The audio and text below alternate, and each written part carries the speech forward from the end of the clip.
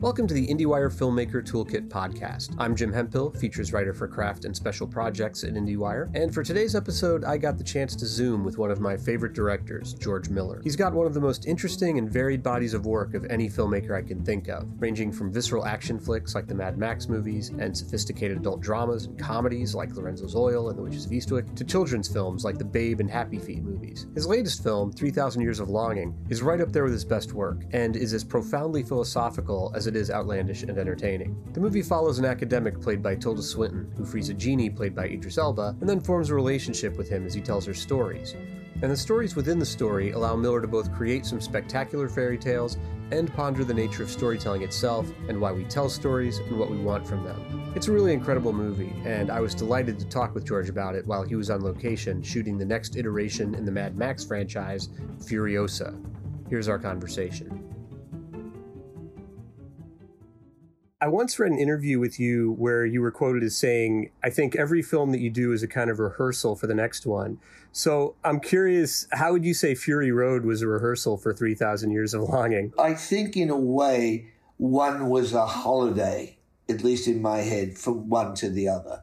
So going from one film and then turning your attention on the next one, and in particular working on the two, having both in your head. One was, if you like, a palate cleanser from one to the other. Very important that you're as objective and neutral as possible when you're assessing something, when you're directing. If you're watching, I can never figure out how in the 80s a lot of directors were making films on cocaine, because they'd be euphoric all the time and everything would be good, even the bad. And then in the cold hard light of day, you have to sort of judge it. And that's one of the main things that you need to have focus in those moments where you're really the audience representative and trying to assess what's happening in front of you, rather than thinking, oh, that was okay. And then later in the cutting room, realizing, oh, it wasn't nearly as good as I thought it was. That used to happen to me. I'm sort of got enough scar tissue to try to avoid that now. So I would say with Fury Road, in which very few words are spoken, I had to think in terms of something that is very, very verbal as we were moving into 3,000 years. One was shot outdoors in a very isolated place in southern Africa, and the other was shot in Sydney, mainly in studios. And to the extent that we were outdoors, it wasn't very far away from home. So they were very much the opposite in that way. And I had to sort of adjust myself from one to the other. It's just how technology is evolving, particularly digital technology. I mean, it's always been the story in cinema, just like everything else. When COVID hit us, the film was delayed. We were to shoot in Istanbul and in London, some of the scenes. We had all the actors and everything prepared, locations and everything, and then we couldn't travel because of quarantine and COVID and so on. So that became much more difficult, but we were able to effectively shoot in places that wherever we wanted to. We weren't allowed to shoot. No one can really shoot anything in Topkapi Palace in Istanbul, where the Ottoman stories are set. Even the Turkish who make a lot of historical drama based on that. There's a scene where you see a man riding a horse on the lawn of Topkapi Palace. That is Topkapi Palace. The only thing that's different is the lawn is in Sydney, and the rest of it was we photographed it. You can do all that sort of thing now, as you know, very easy. A couple of decades ago, that was not available to us. So, yeah. Well, the visual effects in the movie are fantastic, and they work for me in the way that you want visual effects to work, which is that they create this sense of magic and wonder. And so often when I see visual effects-oriented movies, they feel oppressive to me, or they feel like they're all the same. A lot of the big tentpole movies feel very similar in terms of their effects. So I was curious how you approach the visual effects and how you kind of keep a grip on what you want them to be when you're presumably having, to use hundreds of artists to implement this stuff. First of all, it's got to be very story-driven. What's the internal logic of the story as to how a jinn that, for the purposes of this story, is made from the electromagnetic force, one of the four forces of the universe. How is he manifest in the real world? And you have to work out that logic in order to pass it on to the visual effects artist to talk about it. And providing the logic within the story is consistent, you have a chance of it being persuasive. And that applies to everything, no matter what film you do. It's not just a surface design. Oh, that's a cool design, without any organizing ideas or underpinnings that give it a logic within the story. So that's the approach. I think it applies to everything you do in a film. A costume. It's not just a matter of fancy. There's one thing, like for instance, a detail. That horse I talked about, that Prince Mustafa is riding. Some people might notice that its mane was pink. Except for fairy stories or children's toys, I've never seen a pink mane on a horse in a film. But that's what they did have. There are paintings of horses from the time, usually some important person riding a horse with a pink mane. So we used a pink mane. It's not just, wouldn't it be interesting if it had a pink mane? If you can apply that to virtually everything you do, that's where ultimately, if you do that assiduously enough, the audience will have a sense that that's the case. Well, and in terms of those underlying ideas that drive everything, what was it that you initially responded to in the source material that made you want to make this film in the first place? I read the A.S. Byatt story, and two things were really interesting. First of all, something about it felt authentic. She had an anthology of fairy tales, but something about this one. She'd written a number of fairy tales, well crafted, but this was a novella that she'd written, and it felt very, very true. That's the first thing. And to explain it, when I said to her, I sat down with her, I said, we'd really like to, the rights to this story. She said, why this story and not the other ones? And I said, because it felt something about it was very true. And she says, that's because it is. Everything in the story is true except for the djinn.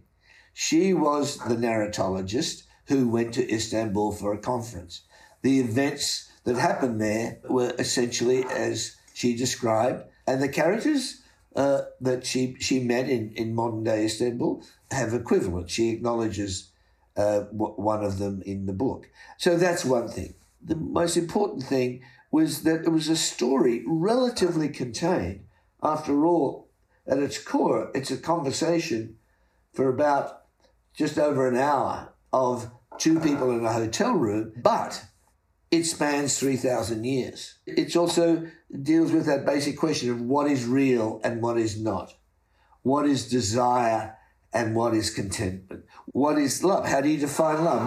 What are the gestures that make it clear to you that there is love? One of the characters is mortal, and the other character can live indefinitely. And all of these things, what is consistent about us in terms of what our narratives? What's the interaction, as she says in the conference? What's the connection between mythos and science? And she explains, mythos is what we knew back then, science is what we know so far.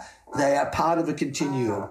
All of those things were inherent in the story. So for me, the story just wouldn't let me go. Since I read it, we kept on working on it, and then eventually it got to the point where we could make it. So that's certainly what was in the story. I, like you, like anybody else, my head is full of stories, all competing in some Darwinian way as to which ones will grab the attention. And that's definitely one that stuck for me. And you mentioned that it's essentially a lot of it is two people in this room. And so obviously that makes casting even more important here than on a typical movie. So much is riding on your two leads. So tell me a little bit about how you came to decide on Idris Elba and Tilda Swinton and what the process was like, what your initial conversations with them were like. I had the screenplay almost finished. I met them without having thought too much about casting. In the first instance, I was at the Cannes Film Festival, 2016 it was. I knew Bong Joon-ho, happened to be sitting at dinner, and he had just done a film, Okja, with Tilda. All I knew about Tilda was all the various characters she played. She had just played I think 3 characters, one of which was an old man and whatever. So there's no way of really getting to know who Tilda was unadorned, other than to meet her in person. And she was astonishing as a person. She just blew me away. And it wasn't this sort of natural practice charm that people have. It's who she is, like endlessly curious, extremely graceful in her approach to other people, incredibly warm, all of that sort of stuff. And I thought, holy cow, she'd be great as Alethea. All of the things that I had of her of first impression, apart from her knowledge of her skill and talent as an actor, were proved to be true when we worked together, by the way. I finally finished the screenplay. When we finished, we said, would you like to do it? And she said yes. So then I was in search of the Djinn. And at the same year that we happened to be, the year before or something, we happened to be at the BAFTAs where Idris Elba was there. And again, I'd seen him in movies, but it just so happened, just walking out, there was a 5-minute conversation with my partner, Louise Seal, who is the wife of Johnny Seal, the cameraman. Margie and Louise wanted to meet Idris. We were talking, and the conversation went on. And the moment I met him, the same thing. He had, obviously, someone of great charisma, but it was there, evident, in person.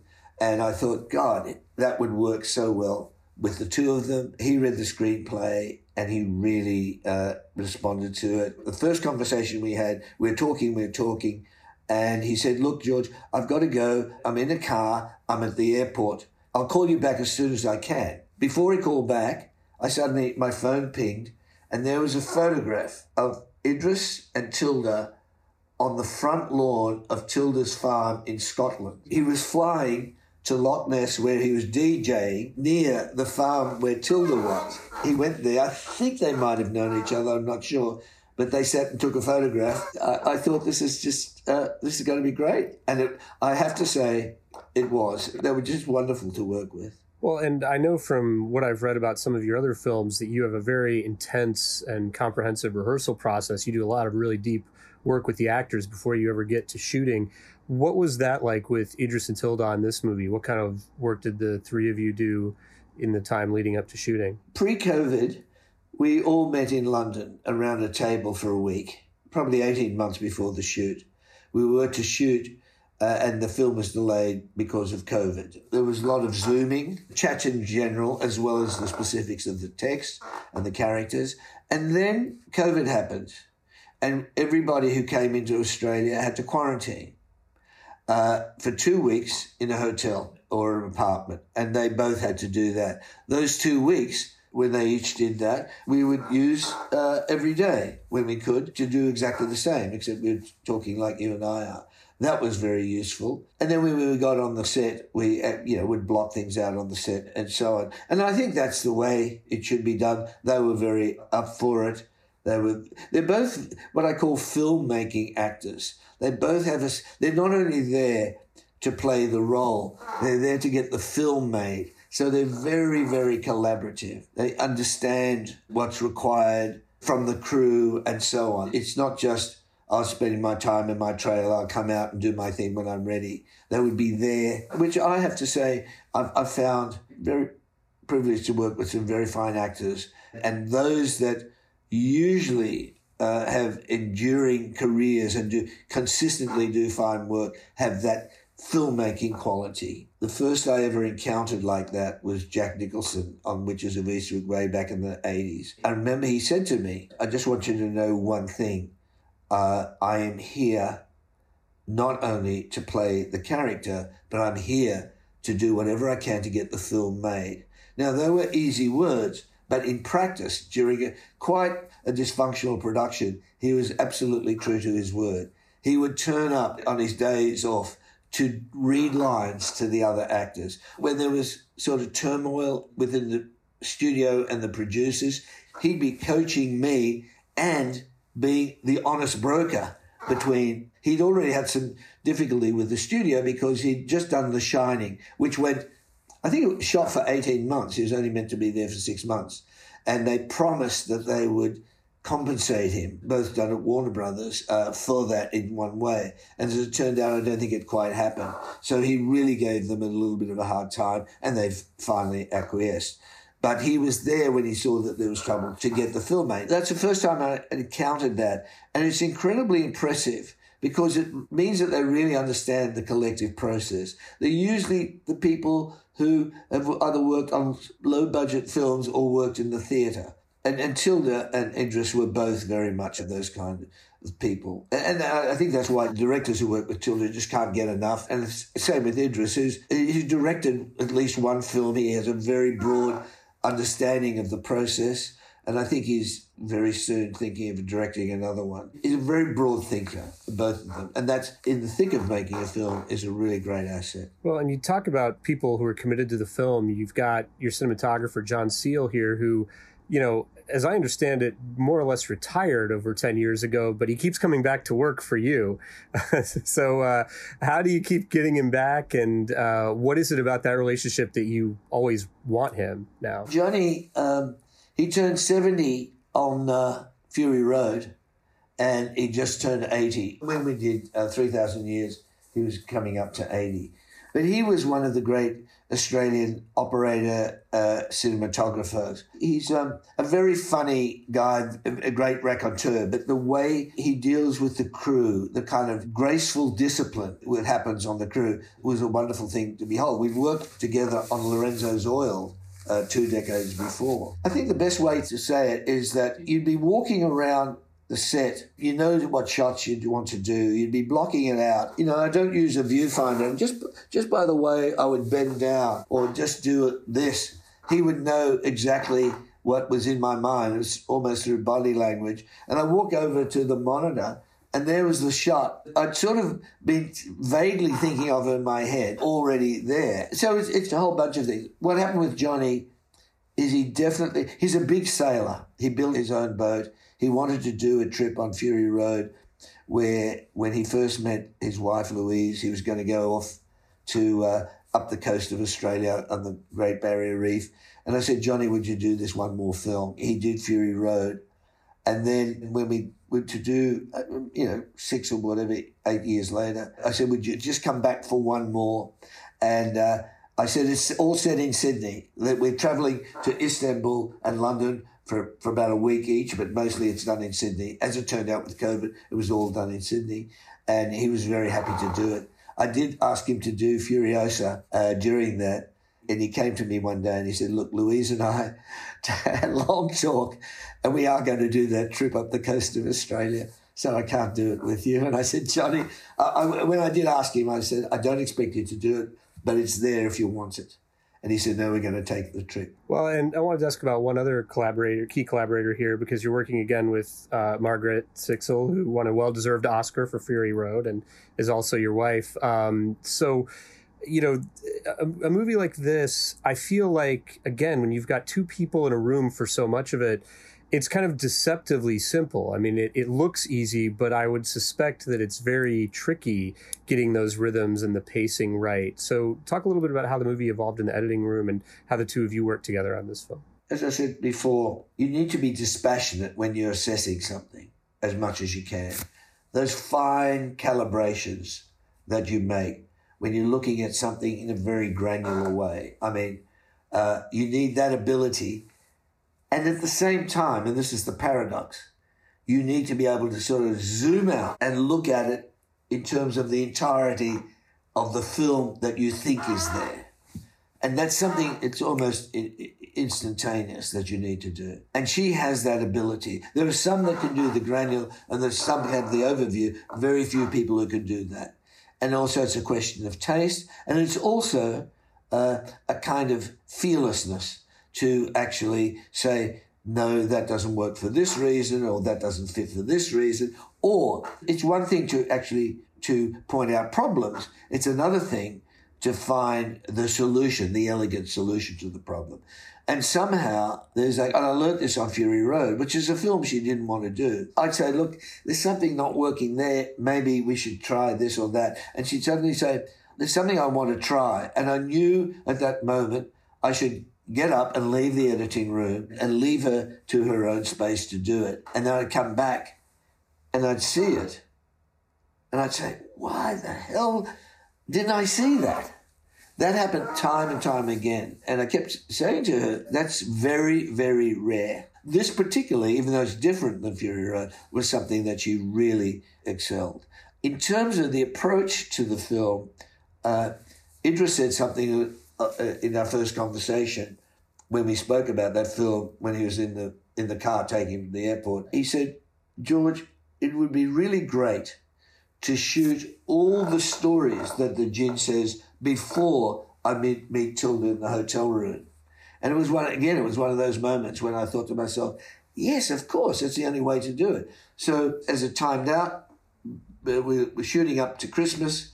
We finished all the stories beforehand. Christmas, after Christmas, Tilda arrived in Australia, quarantined, and we shot the hotel sequences last. It was a really good way to work. That was very, very helpful. So he had those under his belt and had authority over those stories when he's telling it. Oh, the other thing he said, I don't want to do those narrations in a studio behind a little desk with a microphone.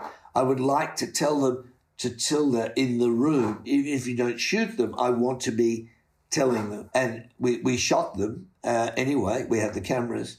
That was a way to make it coherent because he's not telling the audience. He's telling Alethea. Well, I think that probably sort of seeps into the DNA of the movie in a way that really works on the audience, because for me, I felt like the film really cast a spell on me. And I think that maybe Idris was onto something with taking that approach, because I think that's part of why the movie has the kind of magical effect it has. That's a really good example, though, of a filmmaking actor, not just thinking of himself, but of the whole film. Definitely. Yeah. Well, it's a really terrific movie, and I really appreciate you taking the time to talk with me about it, George. And I hope everything is going well on Furiosa. I can't wait to see that one either. Thanks so much, Jim. It's very nice to talk.